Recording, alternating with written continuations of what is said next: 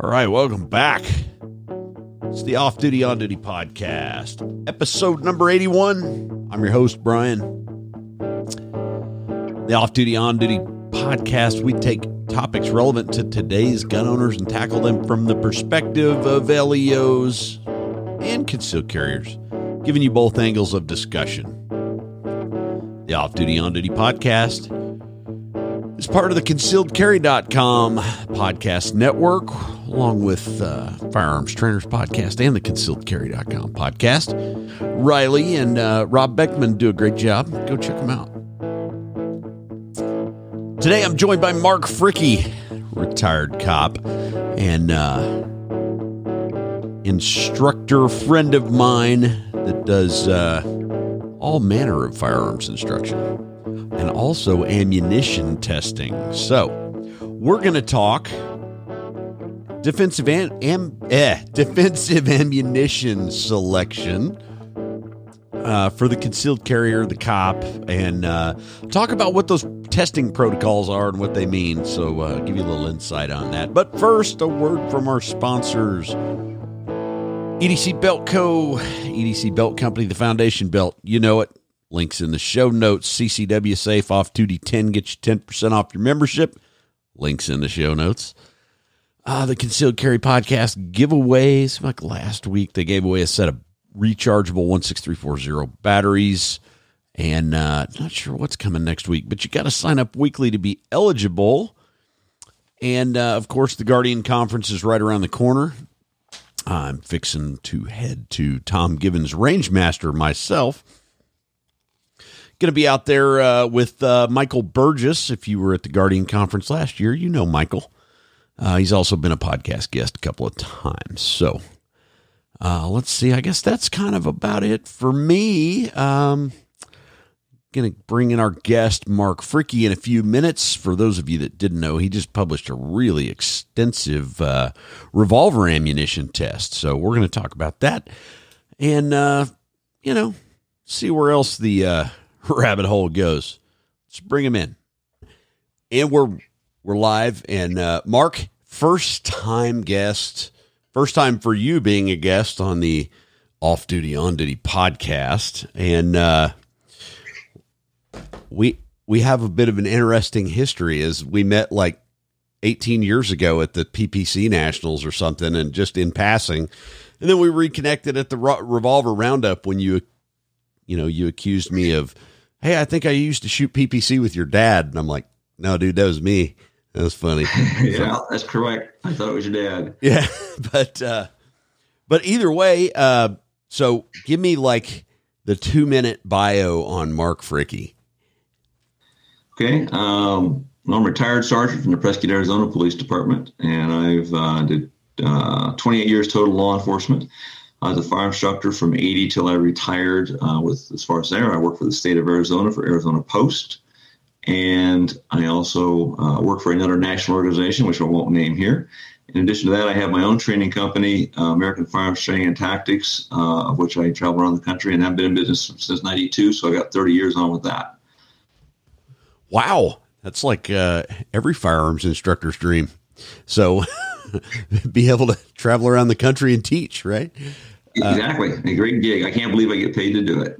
That's awesome. Well, we at Revolver Roundup discussed some ammunition stuff, and you were, I hesitate to say like propeller head, but you have a great deal of knowledge that some of the listener audience, cops, concealed carriers, that's primarily who tunes in, might be interested in, because I get the question about 5 times a week. Well, how do you pick your ammo? And for me, it's pretty simple. My department hands me the ammo that I'm supposed to carry for that year, and I have a list of approved ammunition for every caliber. So, and they typically follow the DOJ and IJ, something off of their published list every year is something that we buy on contract, right? So for me, we do, yes. Yeah. So for me, it's really simple. I don't have to really put a lot of thought into it. But we're going to cover a few things on, ammunition selection considerations And what are the testing protocols? People ask me that one all the time. So, and you have a great deal more knowledge than I do about the subject. So, well, it depends on what, a school of thought you go with. I mean, we've had a lot of history as far as ballistic testing down. I mean, from the turn of the 20th century in 1904. I mean, that was when the first official tests were really started after the 38 long Colt wouldn't work in the Philippines, and they wanted to find out why. And so you had Thompson Lagarde who did their test, and they shot cattle and cadavers, and alike, and it was a start. And then you have Julian Hatcher, who then took their study and made it into a system that you could determine bullet effectiveness by a mathematical formula. And then you have Jeff Cooper, who continued that on and made it simpler with his formula version of it. You had a lot of other tests that were done too in the 70s and early 70s. You got the DOJ and Law Enforcement Assistance Administration doing their relative incapacitation index. And it was actually a pretty good system. It was the first time a computer was used for it. They made it so the computer would register how much of the energy was dumped in the target, and also the temporary wound cavity. The larger the wound cavity, the higher the index it got. They used a penetration of 8.5, 8.6, I think it was, to make it the maximum. And the larger the wound capacity, larger the incapacitation of the tissue, temporary stretching, the louder was better. If a round went deep, it was not considered to be as good, which led us to things like the Glazer safety slug being excellent, and a lot of the lightweight 9mm hollow points being excellent. And it really wasn't a bad test as far as it went, because the computer model was geared towards shooting the frontal chest. And we're not that thick from the front to the insides of there. But when you have to shooting from the sides or other body angles or going through other stuff, then that's where it was flawed, which kind of got us into that mess in Miami-Dade when the FBI agents were there taking on Platt and Maddox. The first shot into Platt, if it had gone deep enough, probably would not have had into the results it did, but it did stop too soon and didn't give a incapacitating wound, didn't do enough damage. So what kind of medium were they using in that? Would you call it the Hatcher test, right? Well, Hatcher test, Hatcher didn't take it. He didn't do any tests. He took the Thompson Lagarde test, which were actual shootings of, again, dead bodies, cattle, and a couple of horses. And they took how long it took them to die and to lay down and die. And that's what they used it for their determinations to whether a bullet was effective or not. And they said if nothing less than a 45 would work, because you got to make shots hit. The case point they put out was a Filipino that had escaped from prison and was coming at troops, and the troop raised 38 and put 4 rounds into him, 3 in the chest, somewhere in pretty good shots in the chest from the way the report said, but we don't know where for sure. And one in his wrist, and he didn't stop, and they ended up having him bludgeon him with a butt of a rifle to stop him. And that was one of many situations. So they said 45, shooting multiple rounds into the chest was the best way to stop people, and that's how we got the 45 auto right used for there. Hatcher just took that and made it into a mathematical formula called the Relative Incapacitation Index. I'm sorry, wrong one. That's the DOJ's. I've got it here. Relative Stopping Power Index. And then Cooper took that from Hatcher and simplified it down into a simpler system to determine it. And then we started getting something more scientific, and I say the DOJ launched theirs with a computer simulator and 20% gel. That was where gel first became the prominent media. That was the first documented use of gel in an actual recorded scientific thing. Probably was there before, but as far as anything official, that was the first test that I know of. So that's the DOJ. When did that come about, the gel test? That would have been in the late 70s, I think like a 78, something like that. Yeah, okay. I remember coming out, I was a cop in Nebraska, and I remember coming out and reading about it and thinking, okay, fine. So I ran out and bought some Glazer safety slugs, because that must be the best load because the federal government said so. Yeah, I remember mid-'80s because, I grew up in a gun shop. So mid 80s, the Glazer safety slugs, and I think I still have a couple of packages of 38 special Glazers somewhere that were basically a shot-filled hollow point that was sealed. They're a copper jacket filled with lead pellets, with then at times suspended in some kind of a like Teflon with a cap on it. The first generation of them, the cap was very rough looking, and I mean, I've got some 45s and I've got some 38s from the original ones, and then they started improving it, putting a little plastic tip on them, and then when Corbon bought them, then they started coming out with a round nose version. So it would go deeper, because there was I've known some cases where guys got shot with it and devastating wound. Frontal chest, just awesome. I mean, did exactly what it was supposed to. And then cases where like a female officer in the Dallas area shot a guy with a 357 laser into a leather jacket, and the round just exploded onto his chest, but never made it into the body cavity. So that was the downside to that load. It was, if you want to call it, too explosive if it didn't make it in. And if a guy had a lot of areas of fat or something like that, then that would also cause issues. It wouldn't get it deep enough. Well, back to the DOJ NIJ selection, that process, every year they publish, and generally it's open source after it's been disseminated to law enforcement. It's pretty well open source now. Yes. And every year, there's 3 or 4 loadings that I see that consistently are there every year, like Federal HST, Golden Saber, Gold Dot, stuff like that. Those 3 kind of reign. And then throw a Hornady in there too. Yeah, the critical duty. So with that, for a cop, it really simplifies the process. Just, hey, this is what last year's list of criteria. These rounds met it, and they tend to stay pretty well the same. They don't, very rarely do you see one drop off and another one that's just out of the blue come up and hit hit all the parameters. But can you talk about some of the parameters on the DOJ NIJ test as far as? Sure. The FBI protocol is pretty much what everybody uses. Majority of people, I'd say, uses nationwide. It has 6 tests involved: shooting bare gelatin, 10% bare gelatin, shooting through heavy clothing, which is a T-shirt, a flannel shirt, polar fleece, and I think there's a 4th thing in there. Is it 4-layer denim? A denim. And then they shoot through sheet metal, 2 pieces of 20 gauge sheet metal like a car door. They shoot through an interior wall through 2 wall boards with a space, like a 2x4 space in between. Shoot through a piece of 3/4 inch plywood, and then shoot through windshield glass. And for a bullet to pass, it must successfully go in to at least 12 inches of penetration through all of those. And then they try to make sure that it doesn't go past 18 inches as ideal. Although the FBI's, if it goes deeper than that, they don't really care, I guess. But 18 inches, 12 to 18 is where their protocol for that.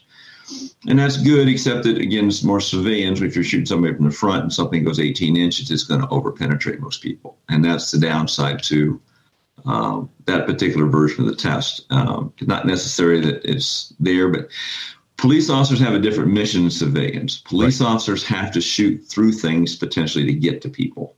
Again, through car doors or through a interior wall or a windshield, where the average civilian is just dealing with one-on-one close and, maybe more people, but usually one-on-one close where there's not any barriers in between. You're not shooting through a wall. You're not shooting through a windshield. It'd be hard-pressed for a civilian to be justified to usually shooting through somebody's windshield. It's going to be hard for them to say that, they were in fear of their life, even if the car is coming at them. What are they doing out in the street? So, right. I mean, there are circumstances, I guess you could have that, but it'd be slight. It's usually people facing each other and nothing else there. So all we really have to worry about is getting through clothing and coming in at angles of attack that are not necessarily straight, although most self-defense shootings are going to be straight on. But people can be turning their bodies. You could be moving. So having a depth in there that they'll get to vital organs from both sides, from the side of the body or the front, are what we're looking for civilians. Okay. And you recently informed me that there is a U.S. Customs Border Protection protocol that slightly differs from DOJ, NIJ, or the FBI protocol, right? Right. And I actually I got some of their ammo from one of the at a pistol match of all things. Their 147 grain super whatever it was. I don't even know what it was. I think it's Spear G2 or some format of it. But the G2 is nothing more than a gold dot with a plastic cap on it. Yeah, this had a coating, and it had power bands, much like an old PPC bullet, right? So, Yep. And those guys are pretty historically good at shooting accuracy. So, what differs in their protocol test from, say, the DOJ? They just use 3 tests. They do bare gelatin, heavy clothing, and windshield glass. Okay. And their criteria is they don't want overpenetration. They want to minimize the chance of that based on the fact that they have to shoot around a lot of people at times based on their job. And they get the Border Patrol gets involved in many, many more shootings than the FBI or any other federal agency combined. They're actively involved on the border virtually every day. And, you and I have discussed that in the past, that it is literally a war zone down there. So they get involved in a lot. So their criteria is that they needed to go a minimum of 8, and 12 is ideal. They don't want it to go any farther than 15. And so, but they use 3 tests. They're not shooting through car doors, because car doors, while it sounds great, you have no idea whether a bullet's going to make it through a car door or not. There's just too much stuff and too many variables in there. I mean, I've shot them with rifles, and car doors have stopped rifle rounds. And it's just, you never know. Yeah, I've done the same. Shooting through plywood, I mean, that's not something we normally do. I mean, it's a standardized test. I've used plywood a lot of my career. And shooting through wallboard, I don't know that there's a bullet out there that doesn't go through wallboard sufficiently powerful enough to kill somebody on the other side of it. It just doesn't stop stuff. I mean, even wad cutters go through that more than sufficiently to go deep enough to cause serious injury. And we're just talking handguns, because rifle bullets, totally different game. Yes. You were Exactly right. talking car doors. I spent a good deal of time with several different models of vehicle and shooting them in different places of the door. And there was the most predictable outcome was there was absolutely no predictable outcome. It was absolutely, 2 inches of variation on where you struck the door and from what angle. You might get a complete pass through with bullet retention, and you might get a complete fragmentation depending on what medium it hit in between. So, and you might not get any penetration at all. Right. Yes. I mean, it just depends. It just depends on what you're there. But yeah, that's, so the FBI's protocol is set up for that, and it's based on what happened at the Miami-Dade shootout. I mean, a lot of it was based on that because they wanted to make sure that they didn't have that happen again. And I completely appreciate that. I think it's a great test. I think it's a good place to go. It certainly gives a good standard. But if it's the correct one, I don't know. There's a lot of other ideas out there. Like I said, the NESA police, they were one of the first ones that also went to semi-autos, and they had the plus P plus 9 millimeters, 115 grains, and they had great success with them. They liked them a lot, and they didn't have any overpenetration issues. And Border Patrol kind of based their testing based on the FBI's and the Indiana State Police's evaluations. So that's kind of where we are today as far as that. Now, we have the best bullets in the world right now. I mean, there's never been a time where we've had better ammunition. This stuff does work. Most of it will do what it's supposed to do. The manufacturers are making sure that they're meeting that FBI standard, or they wouldn't be in business doing it. And it's not just the bullet performance, though. We also have to talk about the shooter's performance. Right. And, again, you and I have talked this in the past that, back in the days when we carried revolvers, which I did, I carried a revolver for half my career. We knew we had 6 and we needed to get it done in 6. If it was going to be a reload involved, it was really going to be a bad day for us if we had to do a reload with a revolver. And if you look back at history, it was somewhere in the area of the average shooting was about 3.5 rounds fired by law enforcement before the fight was over.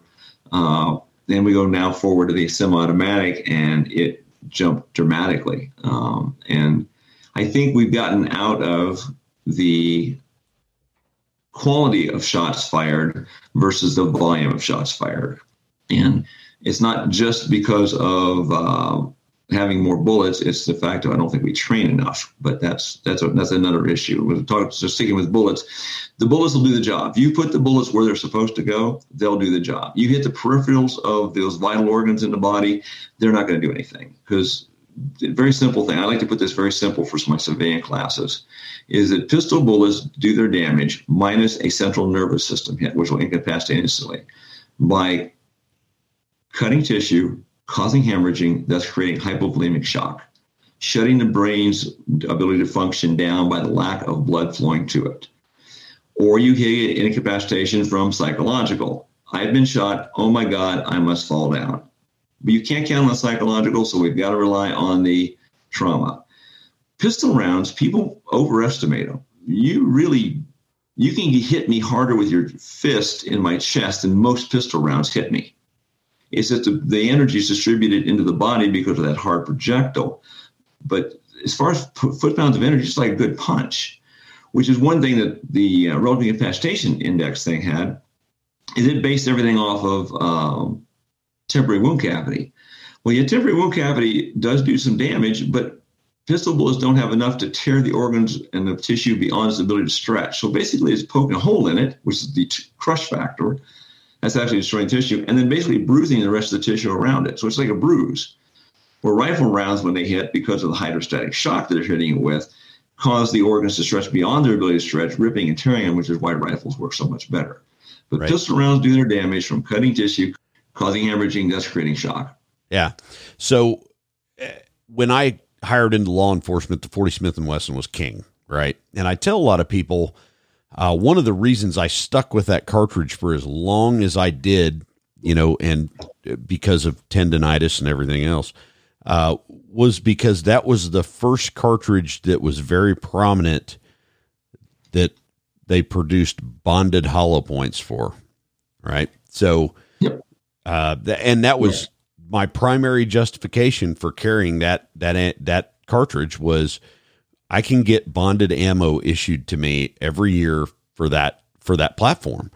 Well, for your folks on there, let's know what bonded ammo is. Yes, please. Pistol bullets, jacketed pistol bullets, consist of a copper jacket or some kind of a gilding metal jacket. In case of a silver tip, it's not copper, and a lead core. Bonded bullets, they bond those two together because many times, especially older pistol bullets, when they would hit, if they'd expand, you would get core and jacket separation, which would then have a tendency to reduce penetration because you're now putting two lighter pieces of material going down range into the bad guy.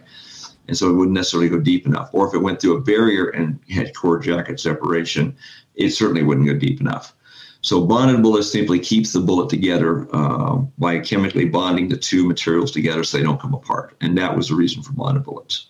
Yeah. And that's the reason I suffer from chronic tendonitis. So thanks, 40. Gotcha. Well, it's a decent cartridge. It's a very high pressure cartridge. I think you know that. It's up in the 357 Magnum category, and is not very tolerant to any variations if a bullet gets seated back in the case and it really spikes it. It's a maximum pressure cartridge. It was built after the Miami-Dade shootout. The 10 millimeter is what the FBI went with as their gun, but the 40 would fit in a smaller frame gun, which meant it fit people's hands better. But it's a pretty high intensity cartridge. Yeah. People can shoot 40s, but people shoot 9s better. Yeah. And that's what comes down to the other part of that is for accuracy and ability to control the gun.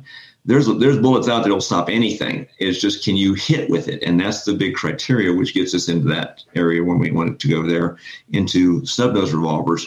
That there's a lot of good ammo out there, but can you shoot it? And can you shoot it effectively? And that's one of the issues, which is why we like the revolver roundup, is we get a chance to test and evaluate this stuff.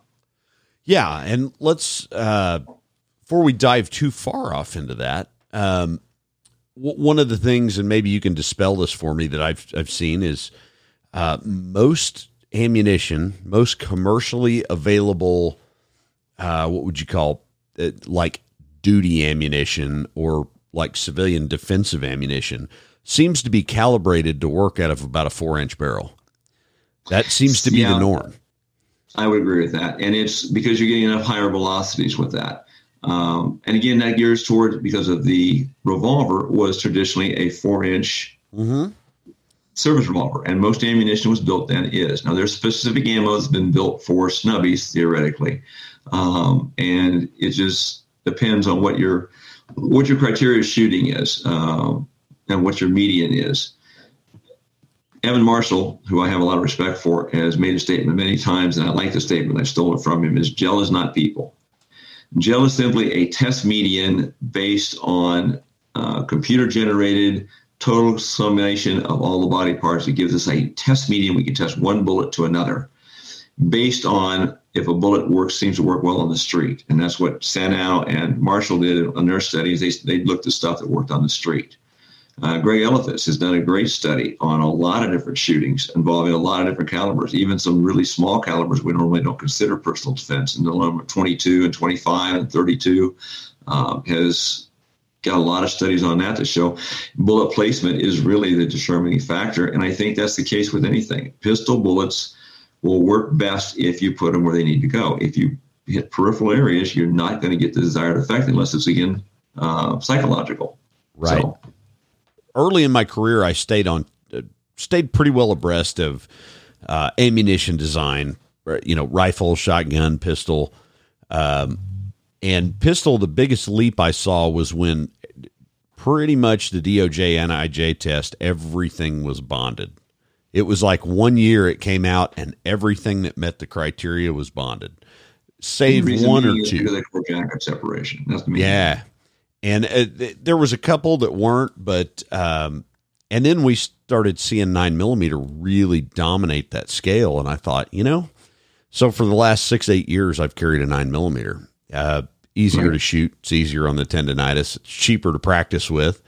And then rifle bullets was kind of the same, but it didn't seem to be as critical, right? Because rifle velocities do horrific things to human bodies. But and then shotguns, I haven't seen much testing protocol, but when the biggest leap I saw there was like the controlled flight cups that were, flight controlled buckshot and Sabo slugs that would shoot like a rifle out to 200 yards. And then we went different directions on shotgun. At one time, a big pattern was a good thing. Right. It was a good thing. And, I remember in the 70s, there was a thing called the spreader, and it was basically a compressed, vertical choke, if you want to call it that. In fact, it was a choke that would spread the pattern out over like an 8-foot area on purpose. Right. And of course, that's also when they used shotguns for riot control, which was kind of interesting with birdshot. A little different philosophy then. But now we want to be held accountable for where our projectiles go. We want them to hit. And so shotgun was traditionally a 15-yard and in with buckshot. If you went beyond about 15 yards, you took a chance of having projectiles flying off and getting somebody hurt. And so now we have stuff with the, flight control, and Horty also uses a version of that. They bought the rights to that from the person who invented it. And so both those companies had their loads.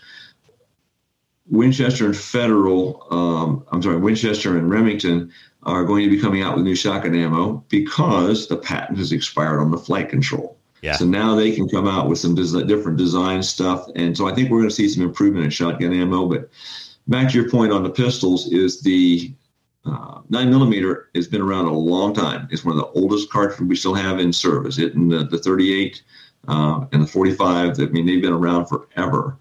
And the 9 is the most prolific cartridge in the world. You can't find a gun. You can shoot everything from a revolver to, a rifle. I've got multiple 9mm carbines, and it's an effective load. And with proper bullets, it's a very effective load. The German army did a good job on us with it, with 9mm ball. So it still works.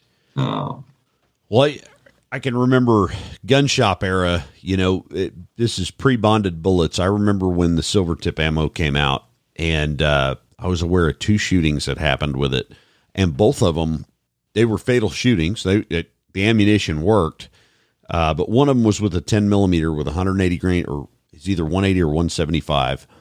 And, out of a Colt Delta Elite, and bad guy chasing good guy with a knife, and the good guy got a center 10-ring hit, as we would call it, right? And they recovered that bullet 2.5 blocks away on an elderly woman's coffee table, and you could have reloaded it and fired it again. But the placement was good, right? Right. And then I had a friend. I had a friend of mine that had a very similar incident in a almost in an entanglement, almost muzzle distance, contact distance. Single shot stop, ended in the carpet behind the bad guy, and that bullet looked intact enough that you could have reloaded it. And it was a 115 silver tip. And interesting. Yeah, around that time was when I started, the Hydroshock started coming out. And then later on, the Gold Dot. And then there was the Hydroshock 2 HST, right? And then, the Winchester Ranger and the SXT and all this stuff started to, it seemed like early 90s, that stuff really went into overdrive. Before that, it was just, okay, it's a hollow point. And it's because what we went to as law enforcement. Law enforcement made the transition from revolvers from the late 80s to early 90s. And the semi-automatic was now being brought into operation. And so ammunition development has been developed around the 9mm and the 40. Was the 40 now the 9mm again? And are showing that there's really no difference. I mean, from talking to multiple folks, doctors can't tell the difference if somebody's been shot with a 45 or a 9. They just can't tell the difference. The amount of damage done to the body. If the bullet expands, stays together, it's great. Again, the bullets do their job if we hit them when they're supposed to. It gets into that line of control again, whether or not a shooter can control that, make that happen under stress conditions. And that's where, again, that training comes in versus the ammunition. The ammo will do the job. If you do your job, it's doing your job first. Right. Well, let's give DB and Wayne and Greg and all those guys, let's give them a little teaser and our buddy Rob Garrett and all of them. Wad cutter ammo. Let's talk about I won't call them surprising results, but the effectiveness of that we're now starting to see, especially out of short-barreled revolvers. And with the rise in popularity now of like the Ruger LCR and LCRX and the 442, 642 Smiths, I read an article the other day that said that was their top 2 selling guns was the 442 and the 642. I would not be surprised. I've known that for years. Yeah, and it was kind of surprising to me, especially with their polymer lines of guns and their rifle, now rifle lines and stuff like that. That was still their, excuse me, it was still their flagship kind of pistol. And a lot more people are exploring the snub nose revolver now. I have friends that never looked twice at it. That after the Pat Rogers revolver roundup, all of a sudden are going, well, yeah, there's still some usefulness to that, mainly in how they can carry it and how they can hide it and how convenient it is to have that on their person. But there again, it's all back to, well, what ammo should I carry? And here we are. There we are. The J-frame, which is the quintessential small revolver. I had a buddy who was kind of one of my mentors when I was younger as a cop in the Air Force. And he was DE agent and a really squared away guy. And he told me, because I had several K-frames, and he goes, you need to get a J-frame. I said, why? He goes, because a J-frame you can carry when you can't carry any other gun. I went like, okay. And so I went out and, followed my mentor's advice and bought my first Model 38 in 1975 and have had it since. I got the same gun. But when you're talking ammo in it, the traditional lead round nose, we're talking now at about maybe 680 to 720 feet per second out of it with a round nose projectile. And, if you put the bullet where it's supposed to go, it would usually work. It wasn't the bullet was a bad bullet. It's just people were putting them where they are because it's a hard gun to shoot.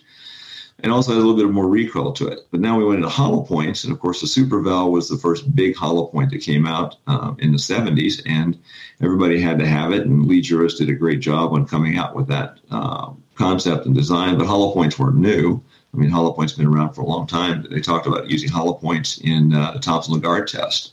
So there's nothing like that's a brand new thing. But Juris really made it popular, and with the 110 grain Super Val out of the 38, and got much better results on people because, again, it produced more energy and put that energy in the target, and it worked. But it was harder to shoot, especially out of a lightweight gun.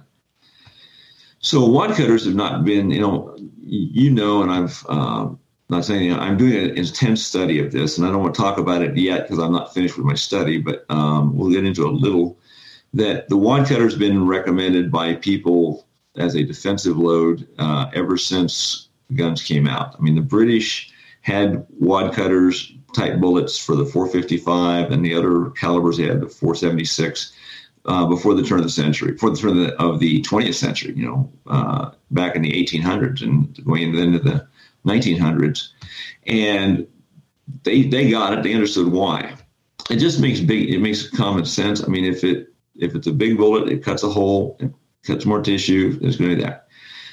If you just poke a hole and you're cutting tissue, you're not replacing it. I don't know. I think wad cutters are effective.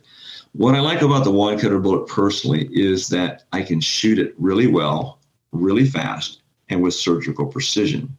And on a little snub nose revolver, it shoots to sights, which is an important thing. I mean, there's a lot of good hollow points out there, and I've had a bunch of them, and I still got them from my other guns. But out of a 2-inch gun, they don't shoot to where I want them to. They have a lot of recoil, and as I've gotten older, I've gotten more recoil sensitive. The days of me shooting Magnum ammunition out of a lightweight gun are long over. I'm not doing it anymore, and I don't have tendonitis, and I'm trying to avoid that. So, but I can deliver those bullets, and it's something that I think is important for folks. Now, we did the ballistic test with Chuck Haggard at the Revolver Roundup, and this is about the 4th year that I've been involved with it. And the first year that we did it, didn't really record any information. Chuck does it as a thing for information for the students to try their ammo in a ballistic medium. In this case, it was the clear ballistic gel, which is a really good stuff because it allows a person who does not have access to being able to make their own 10% ordnance, gelatin, a test medium to shoot in besides water jugs or pine boards or phone books or clay, which is, I've done all of those tests. Everything I just named, I've done. I've done every one of those because that was the era and the time of when I was in, because I'm a lot older than you are. And it was, that was what we did. Yeah. Anyway, the clear ballistic gel is really cool stuff, and I like it, and it's a very useful, but it's not people, and people need to understand it's not a replacement for people. But anyway, Chuck did this Jello test, and we showed bullet to bullet and going like, well, this bullet did this, but most of the things out of a snub nose revolver won't expand in the clear ballistic gel. Some of them do in people. And again, I don't think it's the bullet's performance is a bad thing. I think it is the controllability of most folks being able to shoot effectively and being able to hit what they're shooting at.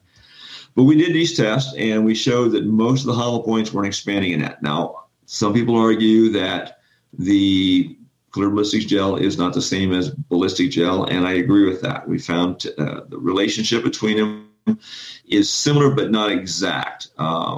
It doesn't calibrate out the same, and we have tendency to have more penetration but less expansion with the clear ballistics. But again, it's a baseline of one bullet to another. And so that's one reason why I like it. And people can afford that. Or they can go with milk jugs and shoot that. And I've done a lot of milk jugs. I've destroyed a lot of milk jugs. But the clear ballistics gel, without sounding like a product plug, you can buy a block of that and buy the mold and put it in your oven and shed the lead and copper out of it and reuse it.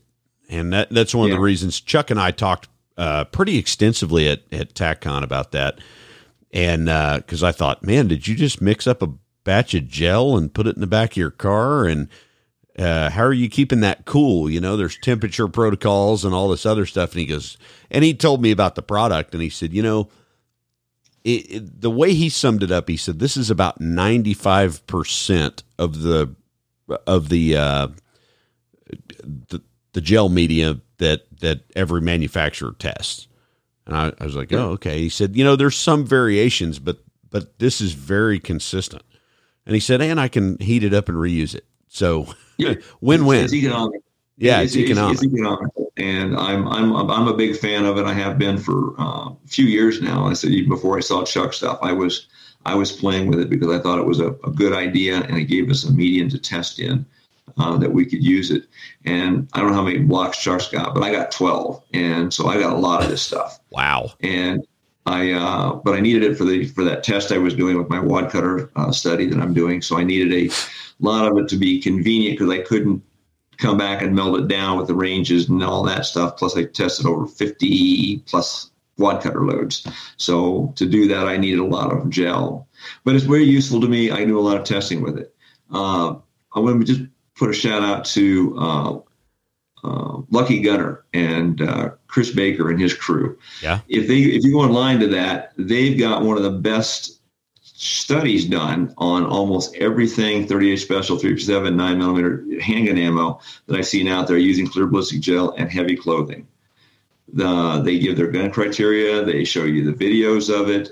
It's a really good gauge for you to be able to use from it. And I've used it. And when I started my tests on this wad cutter stuff, I looked at what they did, which was the Winchester wad cutter, and what it performed in. And then I looked at actual ballistic gelatin of all the manufacturers out there, also Brass Fletcher and others. And I found that the wad cutter would go between 12 and 18 inches with an average of about 15 inches penetration, with a pretty good wound channel from the cutting action of the wad cutter bullet. And I kind of correlated with my own personal observations of it. I know of 3, one of which I was personally involved with, wad cutter shootings. And the guy got shot in the chest, and he died so fast he didn't bleed. He was laying flat on his back with a hole in his chest. It looked like we've seen it, a cardboard B-27. And he was just laying there, and there was no blood around the wound, and there was no real internal bleeding. I mean, it hit his heart, and it just stopped. And that was pretty impressive to me. And then another one, unfortunately, was a deputy who was shot and killed with a wad cutter. And then the third one was a citizen who used wad cutters, and that was multiple hit with wad cutters, and it did its job too. I mean, the guy didn't die, but he did stop what he was doing in there. So there's 3 cases, 2 deaths and 1 stop. And the wad cutters were used in my own personal life. Plus, now I've got reading all this work from people like George Nante, who was one of my people I read, Skeeter Skelton, Elmer Keith, the International Wound Ballistics, and Fackler and McPherson, and a lot of other folks, plus the history of the wad cutter, that they used to make service-grade wad cutters, not to target loads like we use today, but they used to make full velocity wad cutters up in the 800 feet per second area, of which now we have specialty loads like that with the Buffalo Bore and Underwood, and several other companies are coming out. So the wad cutter in itself is not the end-all bullet, and I will never say that. If you have a hollow point and you can control it and you can hit your target with it, use the hollow point. By all means, use it, and use whatever ammo you want. But for me and for a lot of other people, that 38 Special wad cutter does a nice job of being able to perform if I do my part. And that is hitting the target where I need to hit it. And that's what I look at. Again, quality versus quantity. Well, that and wad cutters are way easier to shoot out of a small, snubby revolver. That's my point. You can control them. They're very low recoil. Yes. Yeah. And I was pretty intrigued by the whole roundup anyway. At Gunsight, but that was something that I kind of reconnected with. And then when I figured out that, wad cutter ammo out of a snub is a pretty viable option, I kind of cringed to think of how much of that I'd launched into a dirt berm through a piece of cardboard over the years, Both of us, my friend. Right. So tell me, I know you don't want to tip your hat too much, but what are you doing with this testing? What's the end goal with that? The end state there. The end goal is to virtually test everything out there that's wad cutter related. I've done research and picked up stuff literally worldwide, and I wanted to test one to the other. Lucky Gunner, when they did their test, they did the velocities of 5 different wad cutters, I think, or 6 different wad cutters. And Winchester wad cutter was the fastest of their lot, so that's what they tested in the gel. Well, not all wad cutters are the same, and that's what people understand.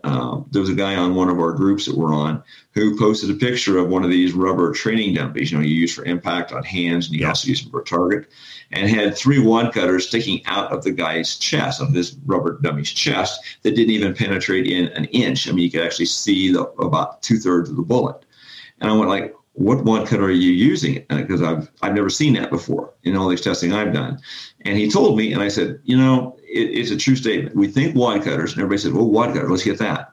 It depends on what wad cutter you get and what that wad cutter is doing out of your gun. And there's so many variables in there, and that's one of the things I'm doing in this test is showing that your mileage will vary depending on what your gun is built, how it's maintained, your altitude, your temperatures you're shooting it. There's so many variables in there. I've got 2 642s, and there was almost a 20 feet per second difference between the two with the same ammunition consistently. Yeah. And that's because of cylinder gap. And cylinder gap has more effect on that than you'd think, and more effect than barrel length even. I got a 3-inch that shoots just as fast as a 6-inch I own. And that has to do with the barrel gap. More barrel gap, the less velocity you get.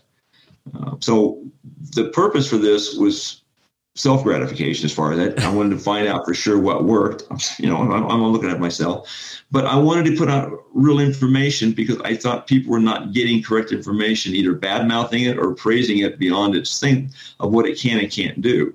So I'm testing all these different wad cutter loads through a variety of tests, velocity, penetration through medians, besides just the clear ballistic gel. I mean, I did bare gel, but I did heavy clothing. I did 4-layer denim, which is the international wound ballistic standard. We shot it through wallboard. I tried a bone simulator of various types and found that didn't work and didn't understand why it wasn't working until I talked to a lot of people a lot smarter than me who said that that's when I found out that the ballistic gel is based on a computer generation of the entire structure of the human body: skin, bone, cartilage, blood, hard connective tissue, etc. So it's a culmination of everything, which is why they use it, and that's why the FBI and International Wound Ballistics and Border Patrol, and nobody uses anything that stimulates a bone. And those that do, usually are doing it with water jugs or not getting the penetration that you would expect to get out of the bullet. So I gave up on it. And I went to everything. I mean, I did multimedia testing, including simulated bone that is used by the medical community for doctors in training to use as actual bone. It has the same consistency as bone, supposed to have the same strength as bone. And I even got some of that, which I got from Switzerland. And I found it didn't perform properly. So that's what I'm doing with it. And then there's so much data with it, I can't do an article or even a couple of articles. So I'm going to end up writing a book on it. And then I'll maybe put some articles out with highlights. But it's a work in progress. This is kind of a new thing. I've got some new ammunition coming that I will be testing. I don't want to talk about it too much.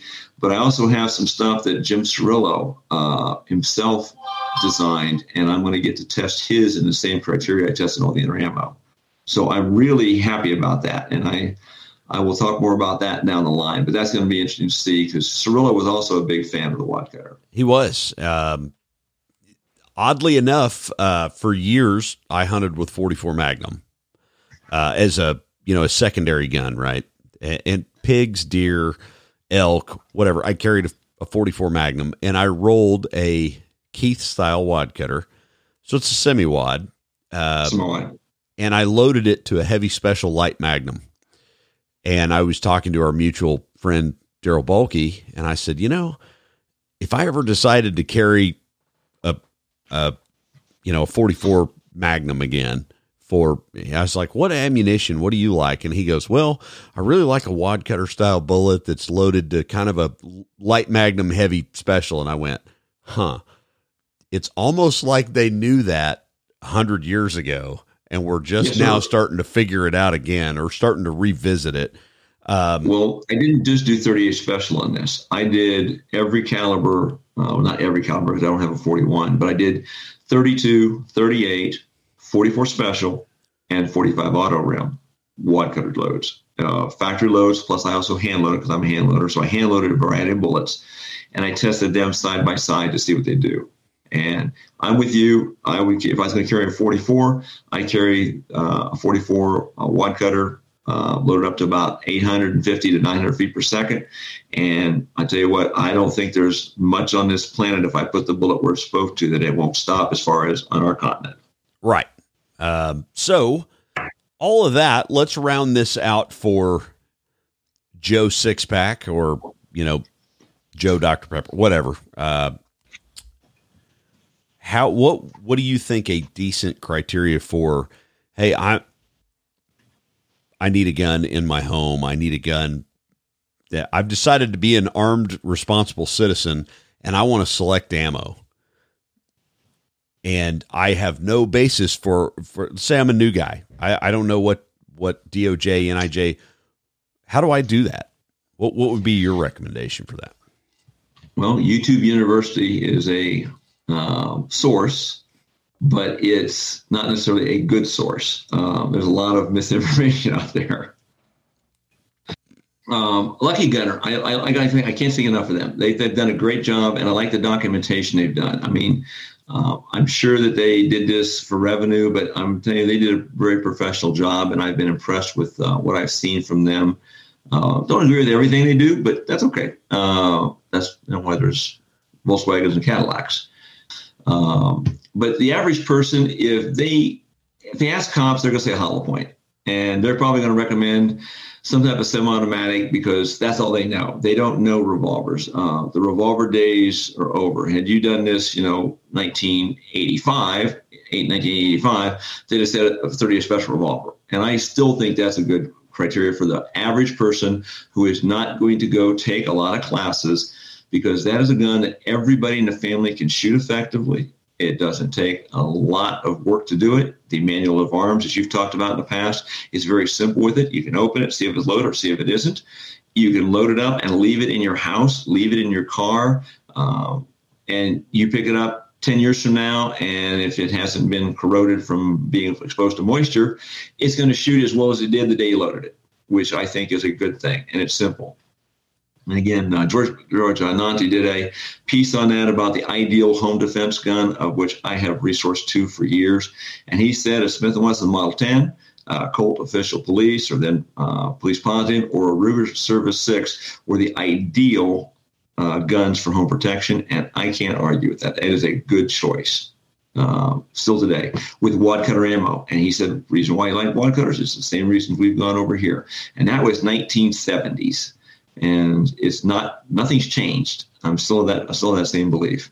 Now, if you can go to hollow point, and if you want to go to hollow point, and that's your favorite thing, but people don't have a gauge as to how performance it is. They think these loads are there. I mean, I know guys who are carrying Scandiums with 357 Magnum in them. And I challenge any of them to come out and shoot some of the drills that we shoot that have proven to be a good gauge as to whether or not that gun, those stocks, that ammo, and you are a good combination to make it work. Nobody has been able to show me that. And so I think you need to have something that you can hit with, and that's more important than anything else. If you can't hit with it, it doesn't matter what it's loaded with. It doesn't matter what gun you got if you can't hit your target. And hitting your target in an expeditious manner that does the job before whatever you're shooting at does something bad to you or your family is the next criteria. You've got to be able to deliver those things quickly. And that's where I think the 38 Special Wad Cutter comes into play, because I can do that. I can draw, I can shoot, I can hit, and I can put it with surgical precision as to where I need to very quickly. And so more than bullets, like I said, I think is placement. That's a good point for anybody with any gun, right? Yep. Anything else you want to add? Or, if somebody wanted to ship you a box of 38 200 wad cutter, let's do a shameless plug here. If you want to give Mark some test ammunition or me, yeah. Well, I've got to just be careful, because This could be a never-ending thing. I thought I was done until I discovered this fact that I've got somebody who's going to give me some Cirillo's ammo. And we've got a company who is interested in making defensive wad cutter loads for lightweight guns. And so I'm working with Rob Garrett. He and I are working together on this to come up with a load designed for the 38 Special lightweight guns to be shot in. I carry hollow points in my steel guns. If I carry a steel gun, then I'll usually carry the 135 grain hollow point from Spear. It's a good load. But I can't control it in my air weight. So I carry my air weight more than I carry anything else. So that's why I carry wad cutters. So I really don't need a lot of other ammo, guys. Trust me, I've got virtually everything out there. I got 50 plus loads, and I challenge you to find 50 plus loads to go out and test with. And this criteria I set down is got all encompassing from ammunition from the 70s to current ammunition. In fact, I got some from the 60s that I've tested. And I've done everything I think I can do with it. So I'm going to stick with what I have. So I appreciate that offer to send me ammo, but unless it's something really, really special, I'm probably not going to include it because I got to get it done because the people are wanting it, and me prolonging this is going to take longer. Well, all right, man. Well, thanks for coming on. I'll go ahead and roll us out. All right. Thanks, Mark.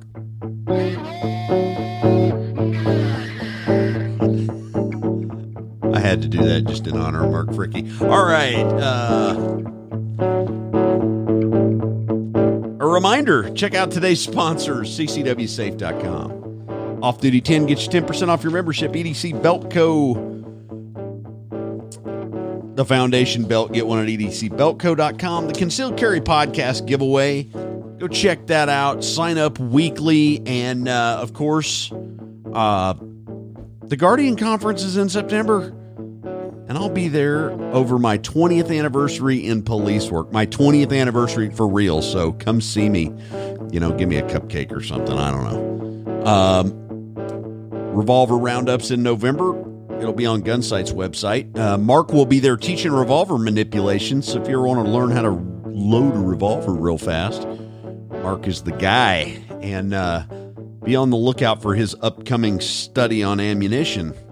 The Off-Duty, On-Duty podcast is a production of Eastridge Training and Consulting, LLC.